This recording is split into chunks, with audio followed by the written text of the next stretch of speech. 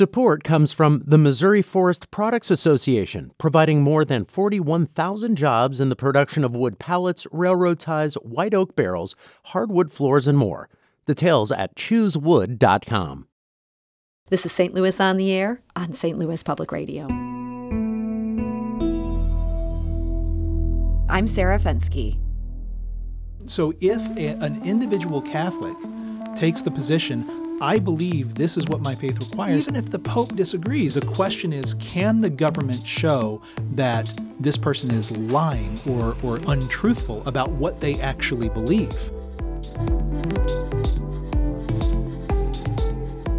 But what prevents that line? I mean, whether or not it's tied to something, for me to go in tomorrow and just say, you know what, guys?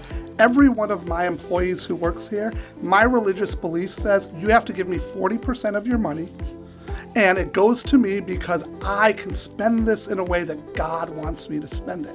This idea that, and I agree, the ACLU and all of these other groups were out there defending Muslims post 9/11. But state legislatures weren't. That's true.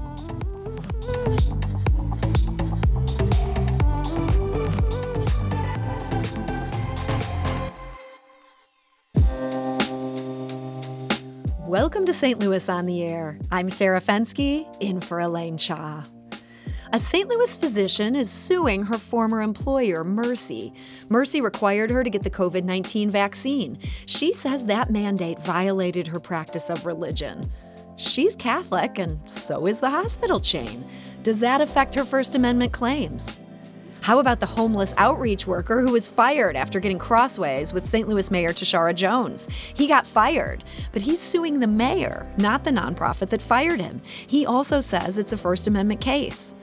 And what about another First Amendment case? This one involves the government telling the Post-Dispatch it can't publish a story about an accused cop killer.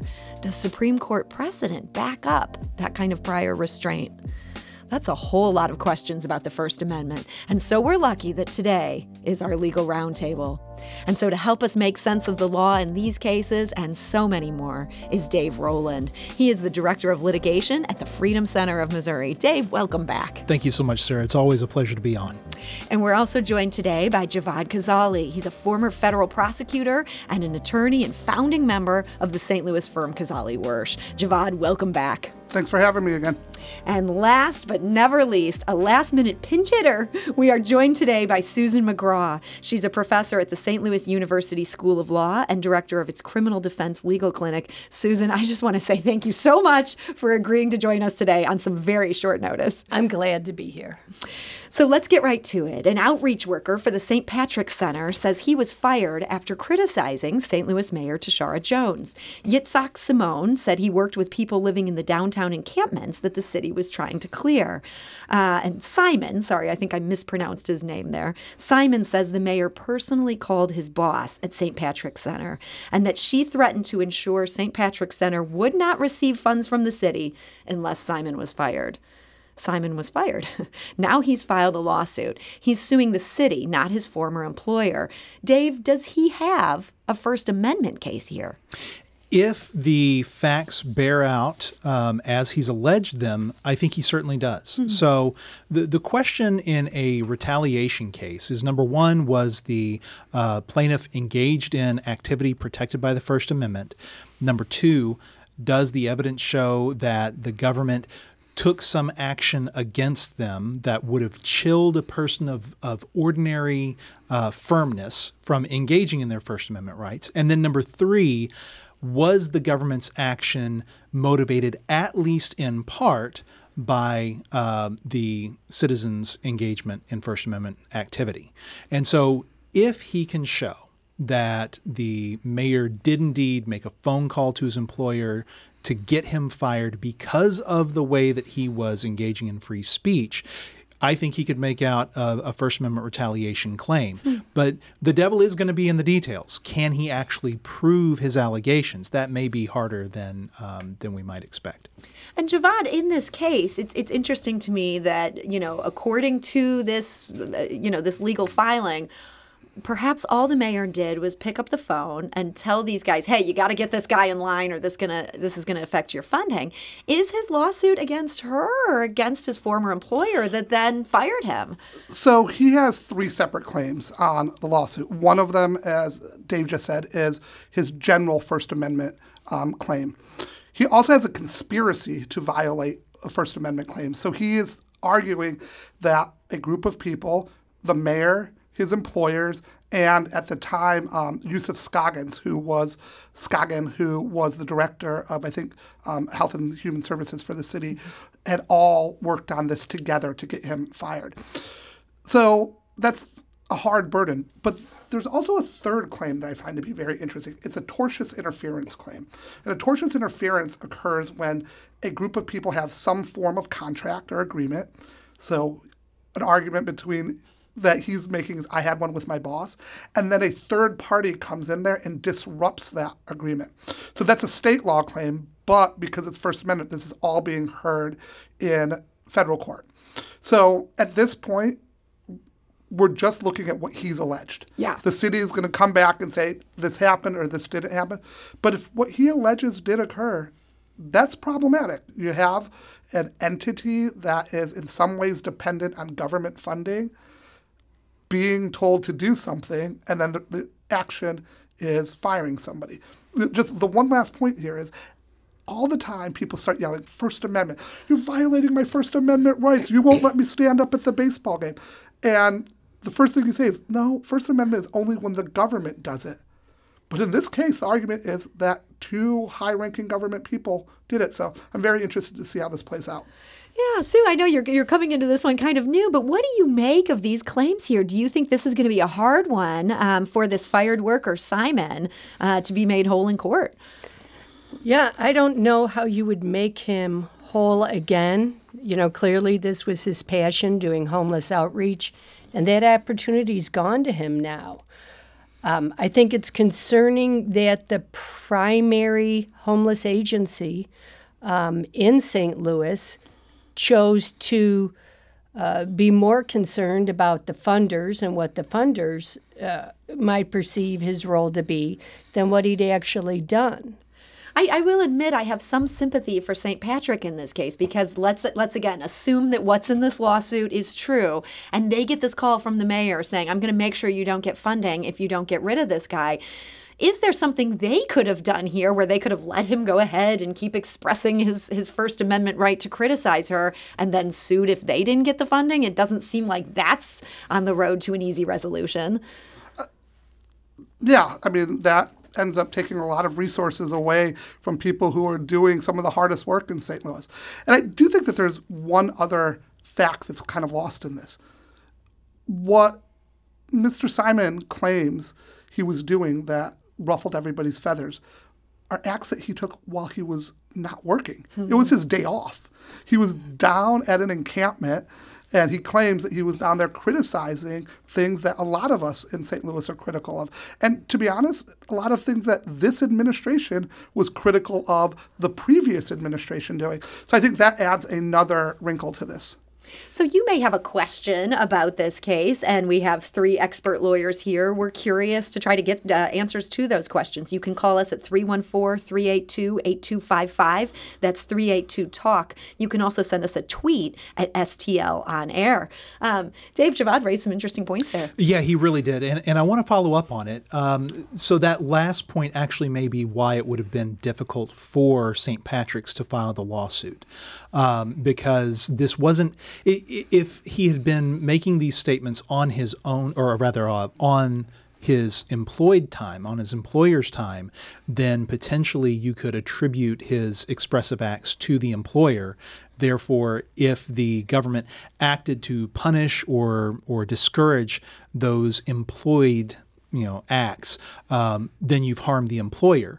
But if he was doing it on his own time, then you're not necessarily harming the employer for its expressive acts. Yeah. And so it certainly does complicate the situation, and it may be that that's why St. Patrick's itself would not have had a First Amendment claim under these circumstances. And they felt they had no choice then but to fire him. Yeah. But it also goes to the other side of assuming this is all true, it weakens St. Patrick's defenses of why they fired him. There's something different between saying, hey, while you're working for us, you're doing this under our banner. If today, Sarah, you went on the air and said, as the person who represents St. Louis Public Radio, I demand blah, blah, blah. If you weren't authorized to do that by your boss, that's an action. And Sure. that doesn't violate First Amendment. It doesn't invoke the government. But now that you start really tying money to action, to politics, it's troublesome. Troublesome, that's a good word for it. Now, also in the news this month is another lawsuit against the city. This is actually the second lawsuit it's faced from an interim police chief suing over the fact that he wasn't promoted to permanent chief. Two different white males found themselves in this situation and accordingly filed lawsuits. This suit is from Lieutenant Colonel Michael Sack, who people do feel like did a decent job as interim chief, certainly better than the prior interim chief who got a settlement from the city after he was passed over for this. Javad, what do you make of this lawsuit that he's filed here? So we're in a very bizarre place in the criminal justice world in St. Louis, where now when there are people out there making the true argument that the really oppressed people in America, in St. Louis, in the criminal justice system, are white police officers. Look, we currently have a white police chief. You know, the argument that I wasn't picked because I was white when another chief was picked that is white, I think there's some issues there. The other idea that, well, I was the most qualified person from the St. Louis Police Department to do this, you know, when the previous chief was the chief, we sued him a lot. We made a lot of money. I mean, $10 million they settled in cases from one night's action. That money, you know, I'm going to Cancun tomorrow. I'm using that money to go to Cancun. That money, then that same police chief came out afterwards and said, well, I was discriminated against because I didn't get picked. And we're just getting into the cycle where these officers are arguing that they have a right to a job. And I've been an employer for a long time. Sometimes I put out a job ad, I interview people, I have people who I think are qualified that I want, and then I get to the people who are next on the list.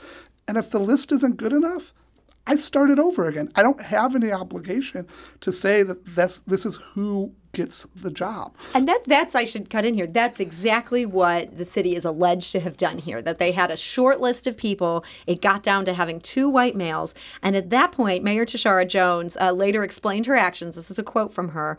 Quote, I only had two white male candidates to choose from, and St. Louis is more diverse than white males. Our police department is more diverse. She offered this as her reason for reopening this panel up. I'm thinking about the recent U.S. Supreme Court decision in Students for Fair Admission versus Harvard.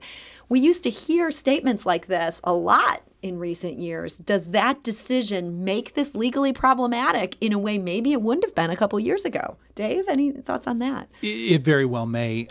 Let me start off by saying that I absolutely understand and sympathize with an African-American mayor of a largely African-American city saying, we want the person in charge of our police department to be sensitive to the concerns of our population.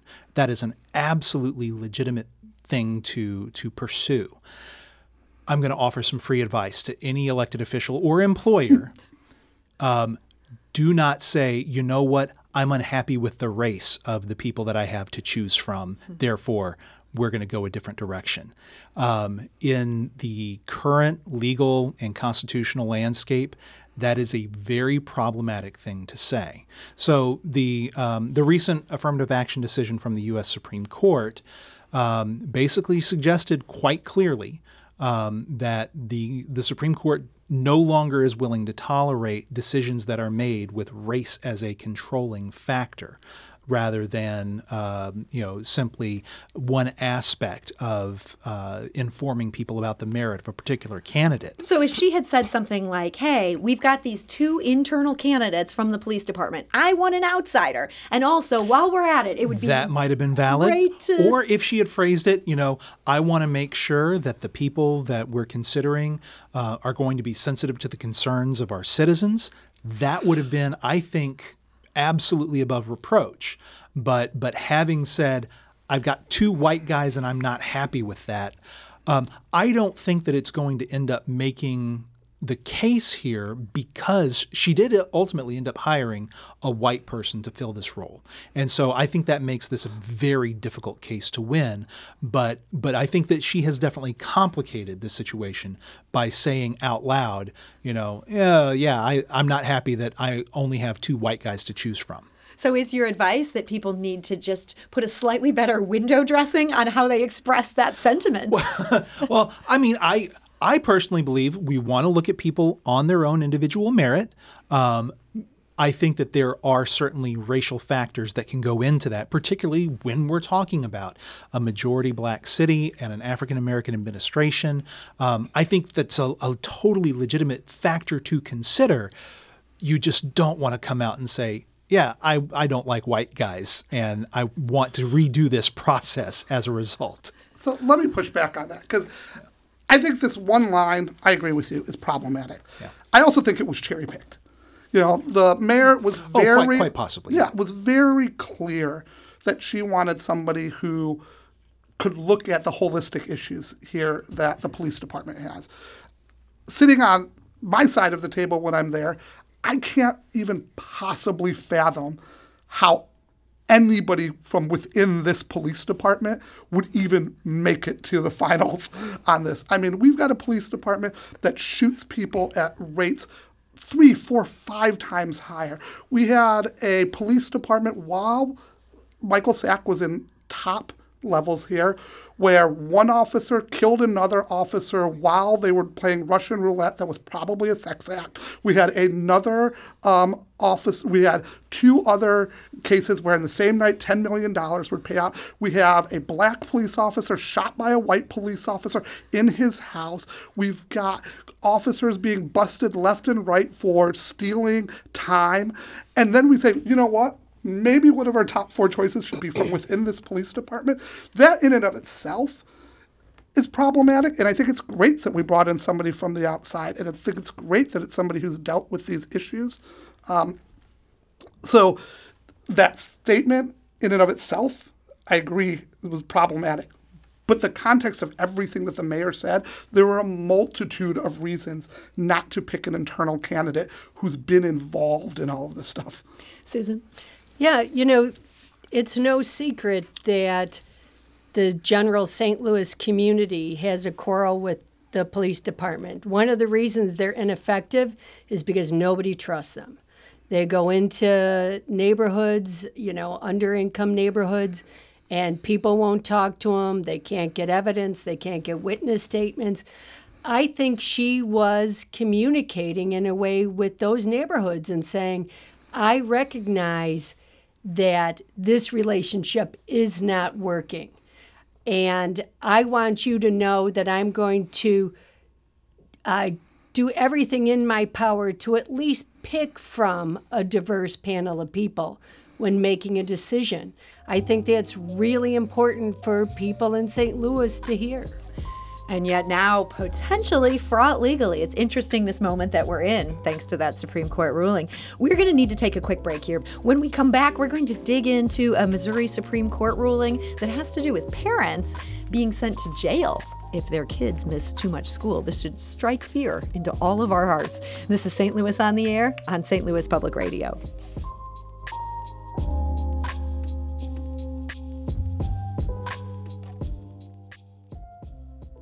Support comes from the Missouri Forest Products Association, committed to conservation and careful management of the state's forests to make them more resilient and better habitats for wildlife.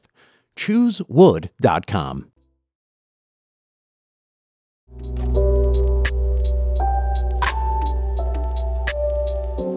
Welcome back. I'm Sarah Fensky. I'm in for Elaine Cha today, here with our Legal Roundtable.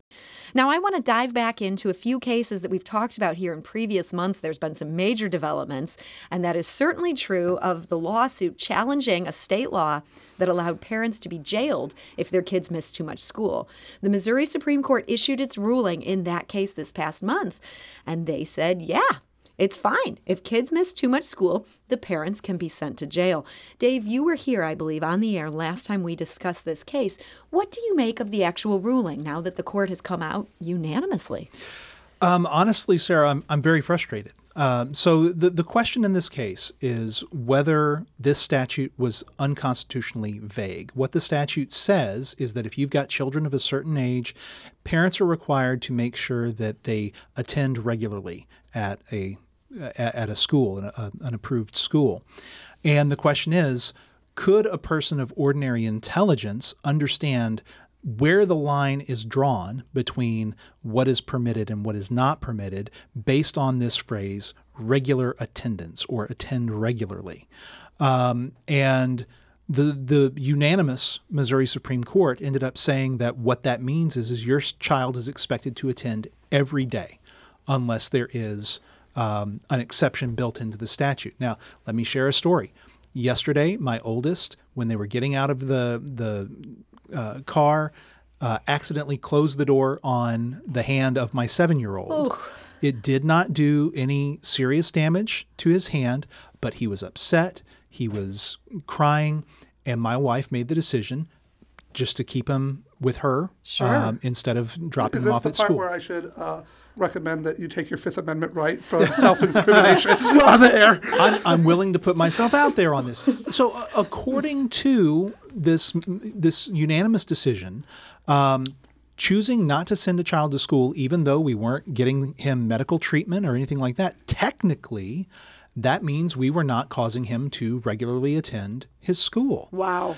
And so the way the majority kind of dealt with this is they said, well, we have this precedent that said that you can interpret to do something regularly means on a regular basis. And they pointed to this case where a business was open on Tuesdays and Thursdays every week. And they said, well, that's regular attendance where you can predict it like clockwork. And that's how they said, so when we say regular attendance, that means you need to attend every day like clockwork, every day that the school is open. I mean, kids aren't clocks. Kids are not clocks. And there are perfectly legitimate reasons that parents might choose to have their kids out of school, even if it's not for an illness. Like if there's an opportunity to go and visit a museum, or if relatives are in town that they wouldn't get to see otherwise. You know, there are plenty of reasons why a parent might hold their child out of school. And yet, now that the law has been interpreted this way, it at least opens the possibility that they could be prosecuted for it. Not necessarily the likelihood, but the possibility. Susan, you can see how the public defenders decided they wanted to challenge this law, but didn't work. It didn't work, and that's unfortunate. You know, anyone who's been to opening day at the stadium, there are half the people there are children who should be in school, and their parents took them out to go to this game. And I think the amount of discretion that's allowed, it really makes this difficult. You know, the school handbook said they should be in school. Well, as lawyers, we can tell you there's a big difference between should and must. Yeah. Right? Should is a recommendation. The child, all things equal, should be there. It's not must. Your child must be there. As a lawyer, I would have difficulty interpreting that. It's really unfortunate if this gets applied more broadly. These are small children, I understand. You know, the concern is that when you're talking about grown children, about teenagers, there are parents who can't get those kids to go to school. You can drop them off at the door and they're going to go out the back door, or they're bigger than their parents. You know, it's an alarming precedent. So I wanted to follow up on that, that the district had its own policy, because the court made a big deal about that. So the district said that the student should attend 90% of the classroom hours, not days, classroom hours. And the problem I have with that is that's not what the statute says.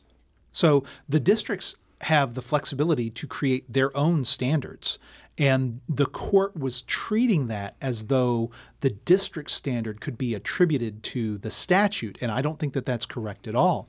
But I think one of the ironies of the opinion is after they go to the length of saying yes, regular attendance means you're supposed to be there every day that it's open, they then fall back on this idea that they trust that it's not going to be applied too stringently. But one of the reasons that we have a void for vagueness claim is to prevent that kind of discretion, to make sure that people understand where the line is drawn between what's allowed and what's not. And if each district can create its own standard and it's not governed by a clear statute, I think that that's a huge problem. But unfortunately, it's not a problem that any of the judges on the Supreme Court perceived. Yeah, I've got a few other issues with this too. I don't think that this case takes into account that we're once again criminalizing poverty. You're talking about Right. in some rural areas, what happens when single mom's car breaks down and she can't get the kid to school? What happens, the next case that we're probably talking about is going to talk about the fact that we have been in a global pandemic. What happens when a caregiver gets COVID and the kid is still fine, but the caregiver can't get the person there? And I think that this is once again us in Missouri focusing on the wrong things when it comes to education. 1/4 of the schools in Missouri only go to school 4 days a week. You already have burdens on parents in rural areas on what to do with kids this other day. 142 days. So in the rural areas, each time you're out, it's actually a higher percentage towards this number. We've got this idea that parents get in trouble for not taking their kids to school. But a parent could just say, I have no educational background. I have nothing. I'm going to homeschool my kid. I'm going to pull them out, and I'm just going to let them watch YouTube all day. Our legislature said, totally great. Let's encourage this. And my biggest problem here is there were a lot of adults in the room that should have prevented this from happening. The school administration should have realized that going after a parent and criminalizing this was a waste of resource. The prosecutors saying, of all of the crimes I'm going to worry about, this one where a mom sent the kid to Iowa so that he could spend some time with their dad, this is a crime. And then this is now going to judges and appeals and all of this. Could you imagine having to take 3 days off of work to be on a jury to hear a case about wasting people's time because they're not supposed to be where they're supposed to be? Yeah. I mean, you're pointing out some really good things about this case. Dave, I'm going to give you the last word on this one, though. Yeah, at the risk of beating a dead horse, one other real concern I had with this opinion is they made a lot of the fact that schools receive funding based on the number of days and potentially hours that children are in schools. And I do understand that that is an important consideration for the schools. However, the schools exist for the children, not the children for the schools. And if we are elevating a school's concern about its funding over a parent's discretion to manage their children and to take care of them the best they know how, I think that that's a great concern. Let's change the funding system if we need to, but let's not punish parents because schools are worried about where their funding is coming from. And if you have a question for our legal roundtable, or maybe you want to argue with them about the conclusions they're coming to about this case, our phone lines are open, 314-382-8255. That's 382-TALK. You can also send us a tweet at STL on air. Shifting gears here, we also previously discussed a rare case of prior restraint against the St. Louis Post-Dispatch. A judge had ordered the paper not to publish anything about a report that they obtained legally. It was a mental health evaluation of an accused cop killer accidentally made public in the court docket. Now, you might say that sounds like something that we shouldn't see, but the Supreme Court has said that telling a newspaper what it cannot publish is an extraordinary remedy. That's something in the newspaper business we cling to. Yet months later, the paper is still being blocked from publishing this story. There was a hearing in this past month. The block still stands. It's been 3 months. Susan, should we be upset that this newspaper is being gagged? I think it's a balancing act. What people need to know is that these reports contain really private medical information, any diagnoses, any medications, any treatments. That's all in the report, and no one is entitled to see that information. it creates a couple problems. One of the big ones is that if this is released, how are you going to pick a jury in St. Louis? I am always overestimating how much people in St. Louis read the newspaper because I'm a newspaper reader, but it could just blow up the whole trial and force the case to be moved to somewhere else at great expense. This is also protected material in there. You know, if you wanted to release it to anybody else, you'd have to get a HIPAA release. I know the newspaper doesn't need to, but people aren't entitled to see private medical information about other people, even if they're charged with a crime. I mean, Susan does make a good point that this report should have never been made public. But the report was made public. Javad, is now this genie's out of the bottle? Or can we keep it stuffed down into the bottle legally? So, no. I mean, once it's out, it's out. But I understand the concerns about tainting your jury pool. Sure. There are mechanisms for that. I mean, the former president of the United States is going to be on trial in 4 different trials. There are ways through voir dire, through questioning, where you can get beyond that, as opposed to something like this, where in the legal community this is big. Unfortunately and sadly, I would imagine that the majority of the city doesn't even know the circumstances of this one officer dying. And it was very tragic, happened very close to my house. But that's not what somebody's caught up on.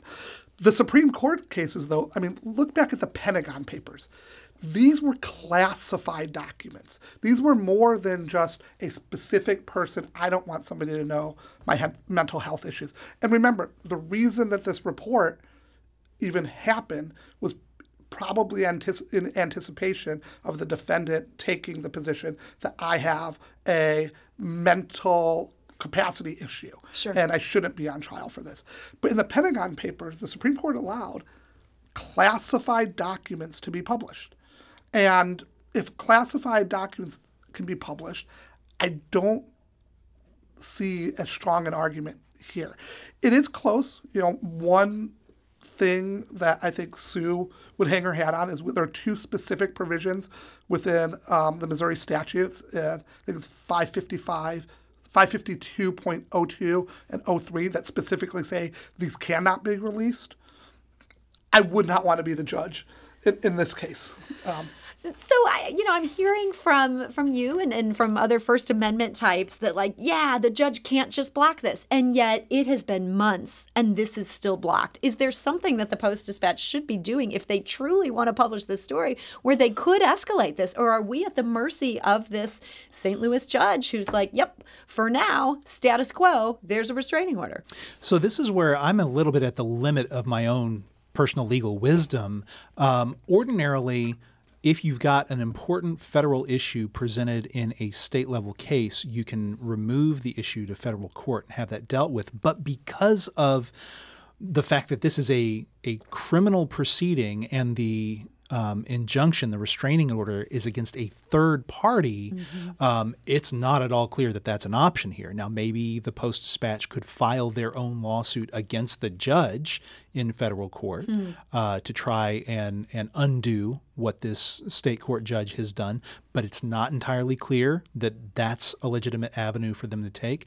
There's also the possibility that the Post-Dispatch could go to the Court of Appeals and seek what's called an extraordinary writ. So either mandamus or a writ of prohibition to try and undo what the judge has done here. But even then, it's not certain that the Court of Appeals would be willing to intervene. So there are any number of potential routes that could be tried, but I don't think that there's any clear path. There's one other one too. Oh, sure. What you got? They could just publish it and see what happens. I love it. Yes, what we have seen let's do it. We have seen repeatedly judges order reporters to give up sources, and virtually across the board, the reporters say, "My commitment is not to the criminal justice system; it's to the First Amendment." And we've had people locked up for whiles on it. So that is another option. That's which bold. goes back extraordinarily bold, but an option. But it goes back to my whole idea about this isn't a front page news story, this underlying case. If it was, I think you might see something more radical like that. But because it's not a front page issue, that's why I'm less worried about tainting the jury pool. I do wonder if there's maybe a little bit of queasiness on the part of the Post-Dispatch, and I respect that they are fighting this, and they, on the principle of prior restraint, you can't stop us from publishing. But if they feel some of these same things that Susan is bringing up, that this is a person's private mental health evaluation, that this apparently includes excerpts from calls he made from the jail, like, do the people really have a right to know that? Now, I don't want a judge deciding whether or not something is in good taste to publish. That should be up to the editor. But I can see how maybe the paper doesn't want to bust things wide open and try to make this their Pentagon Papers, because people would go, wait a minute, you're going to jail in order to have published this? Well, I will say, to the Post-Dispatch's credit, there are various cases right now where the city of St. Louis has documents relating to police shootings that they are fighting to keep confidential and away from the public. And the Post-Dispatch is very aggressively, on at least, I think, 2 fronts, litigating to get those moved forward. So I think you could say, hey, if they're being this aggressive on this one and kind of sitting back on the other one, there's probably a balancing act going on there. I don't think that there's really any public interest here. I always come down on the side of the public defenders, but the public really doesn't have an interest or isn't entitled to this information. And it was filed in error. It was, I'm guessing, filed by Department of Mental Health's lawyers, and they failed to file it under seal. Our 2 other panelists are bridling here. Dave, I saw your hand up first. Yeah, so I understand the sensitivity that you're talking about there. I don't think that it's a constitutional issue. So, the standard that gets applied here is not, well, does a court think that the public really has an interest in this? That's a question for the newspaper outlet to decide. Like, if they don't think the public's interested, they won't publish it. If they do think that they're interested, they will, and then we'll find out. The market will tell us, whether they're interested or not. And when it comes to privacy, the defendant in this case may have a cause of action against the people who erroneously released the information. They do not have a cause of action against the newspaper unless what the newspaper ultimately publishes is false. And so, it is, I think, truly unfortunate that this information was erroneously made public. But now that it's public, I don't think privacy is a defense to muzzle a newspaper that thinks that the public may have an interest in the story. And I do have to break in here. We're going to have to take another break, but we're going to come back with our legal roundtable here in just a minute. This is St. Louis on the Air on St. Louis Public Radio.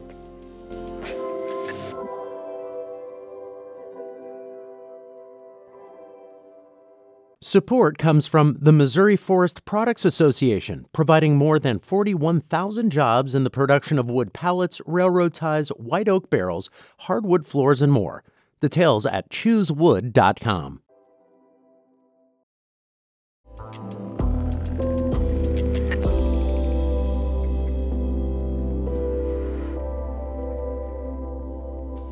Welcome back. I'm Sarah Fensky. I'm in for Elaine Cha today, here with our legal roundtable.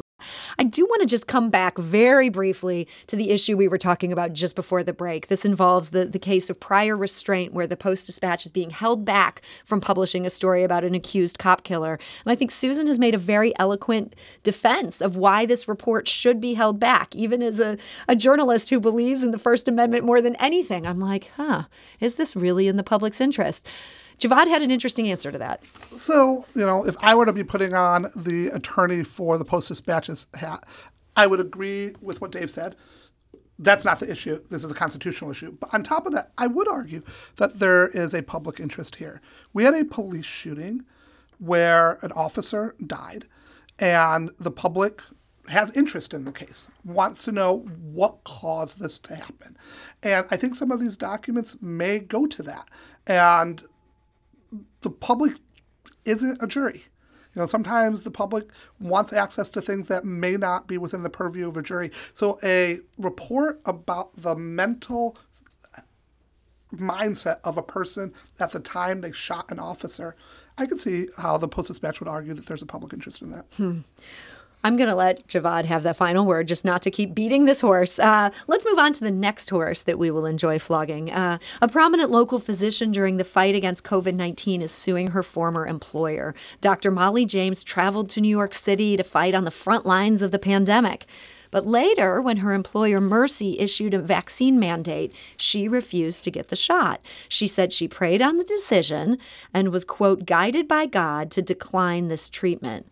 Mercy denied Dr. James's application for a religious exemption. She resigned instead of getting fired, and she's now filed suit. So, Javad, going to throw a quick question to you that as a layman, I'm like, can you even sue for wrongful termination if you didn't get terminated? Yeah, there's something called constructive discharge. If you argue that your employer made it so bad that you had no choice but to leave. Classic example is a person is at work and their employer is sexually harassing them and doing things so bad, and the person decides to quit to protect themselves. They have a window of time then to sit back and say, now I want to exercise my legal remedies. So you absolutely can. Okay. Whether it fits into this case, I'm not so sure. Yeah, so this is a very interesting case. Susan, you work for a Catholic university, and I'm interested in some of the issues here. This is a Catholic, but she said she needed a religious exemption from a Catholic employer's policies. I imagine a jury might be like, whoa, hey, this is not like a Catholic is telling a Muslim that they can't do what they want to do. Does this make it more of an uphill climb? You know, I'm not sure if it does or not. I can tell you that the university, St. Louis University, which is a Catholic university, did allow for exceptions.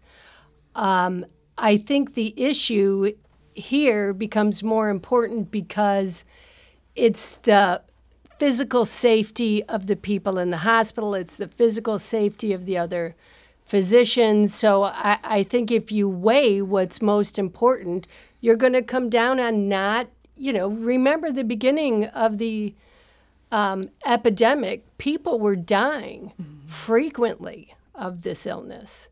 And so, Dave, I know you're a big religious freedom guy. Where do you think her rights to express her religion, as idiosyncratic as it might be from, say, other Catholics or a Catholic institution, what happens when that collides with the hospital's desire to make sure it has a vaccinated staff? So I think there are three concepts that are important here. One is the idea of free exercise of religion. In other words, you feel like your religion compels you to engage in an act or to refrain from engaging in an act. Then you have religious discrimination, where someone takes an act against you because they disfavor your religious beliefs in some way.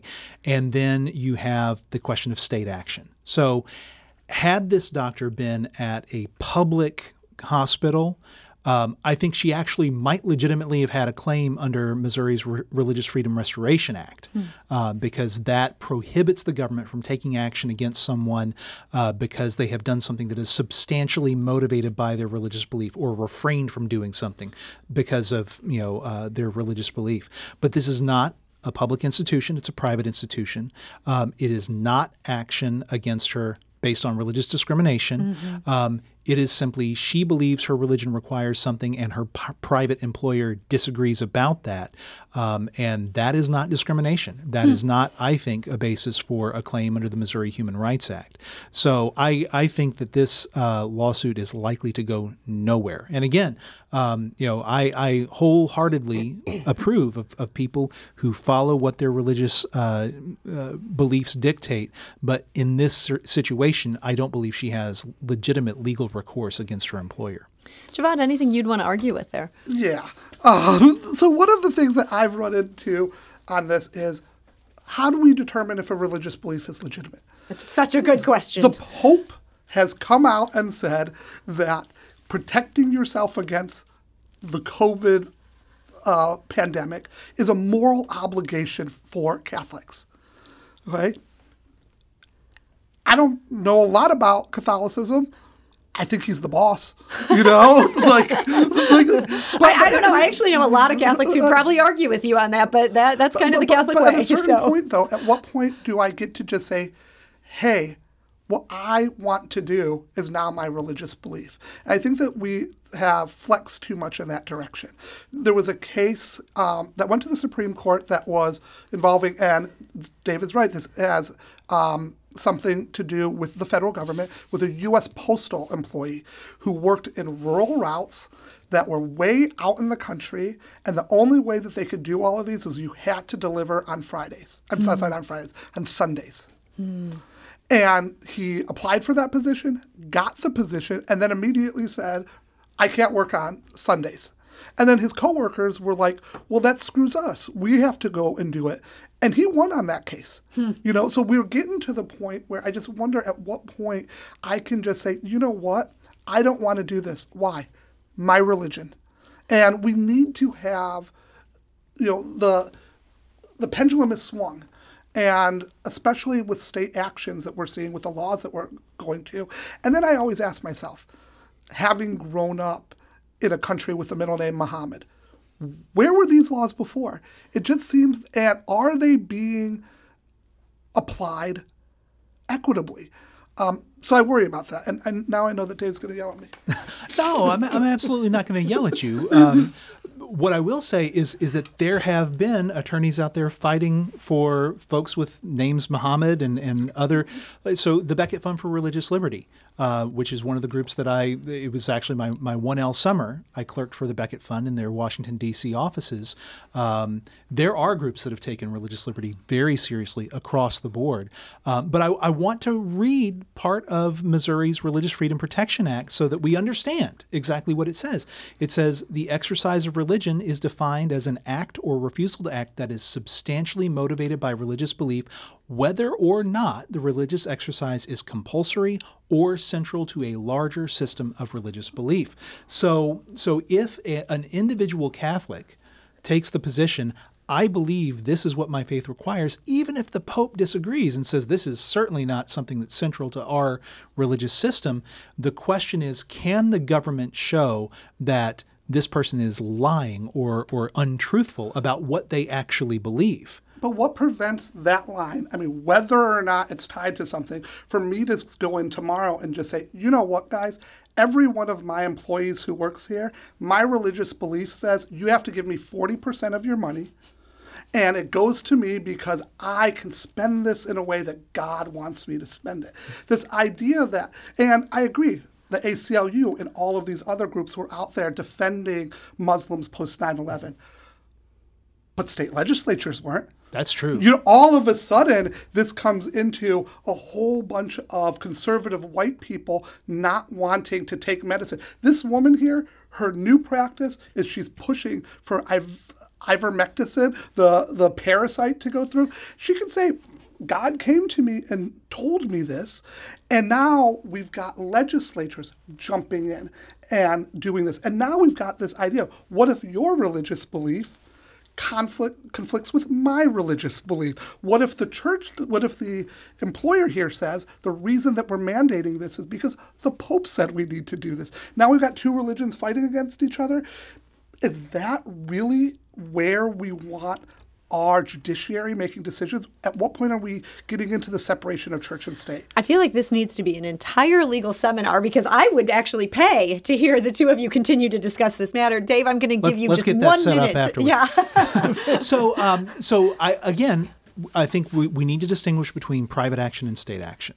And where we have a state action that is requiring somebody to either to act in a way that's contrary to their professed belief or to refrain from acting in a way that they believe they're required to, that's when this gets triggered. And it's not a new issue. It's one that's been brought up for decades.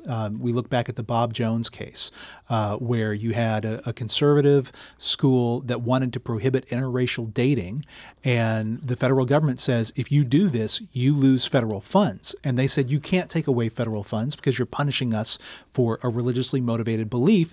And the court said, absolutely not.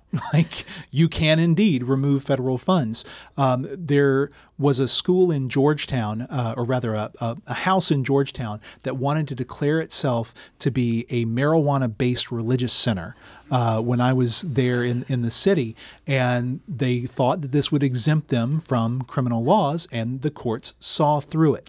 So juries are actually, their whole purpose is to discern when people are being truthful and when they're being disingenuous, and they're really good at doing that. Not perfect, but good. And I think that that's the protection that we have built in against bad faith arguments. And I was going to give Javad the last word here, but we literally only have room for like 3 words. Javad, do you think you can answer in a sentence or less? Yeah, my worry is the state passing these laws. That's the state action that I'm worried about. Okay. And actually, Javad, you did an excellent job of keeping it right to the point. This has been a great panel. I've been just so intrigued by so much that we've argued about today. Javad Khazaeli, I want to thank you for joining us. I'm excited that you called me an excellent attorney, so my mom had to hear it. I hope she was listening. She always does. That is Javad Khazaeli of the St. Louis firm Khazaeli Wyrsch. Dave Roland, Director of Litigation at the Freedom Center of Missouri. Thank you for joining us. Thank you. And Susan McGraugh, our last-minute pinch hitter. I think she knocked it out of the park. Susan, thank you for joining us today. Thank you, Sarah. And Susan is with the St. Louis University School of Law.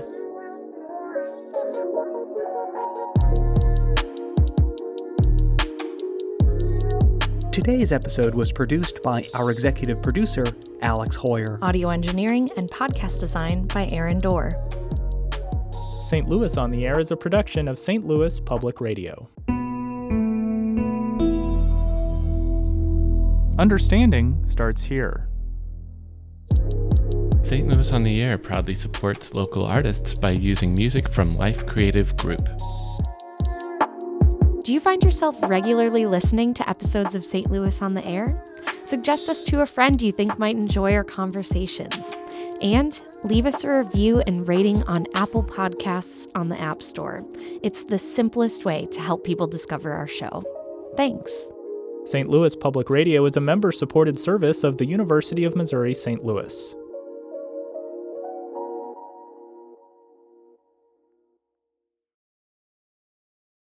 Support comes from the Missouri Forest Products Association, committed to conservation and careful management of the state's forests to make them more resilient and better habitats for wildlife. ChooseWood.com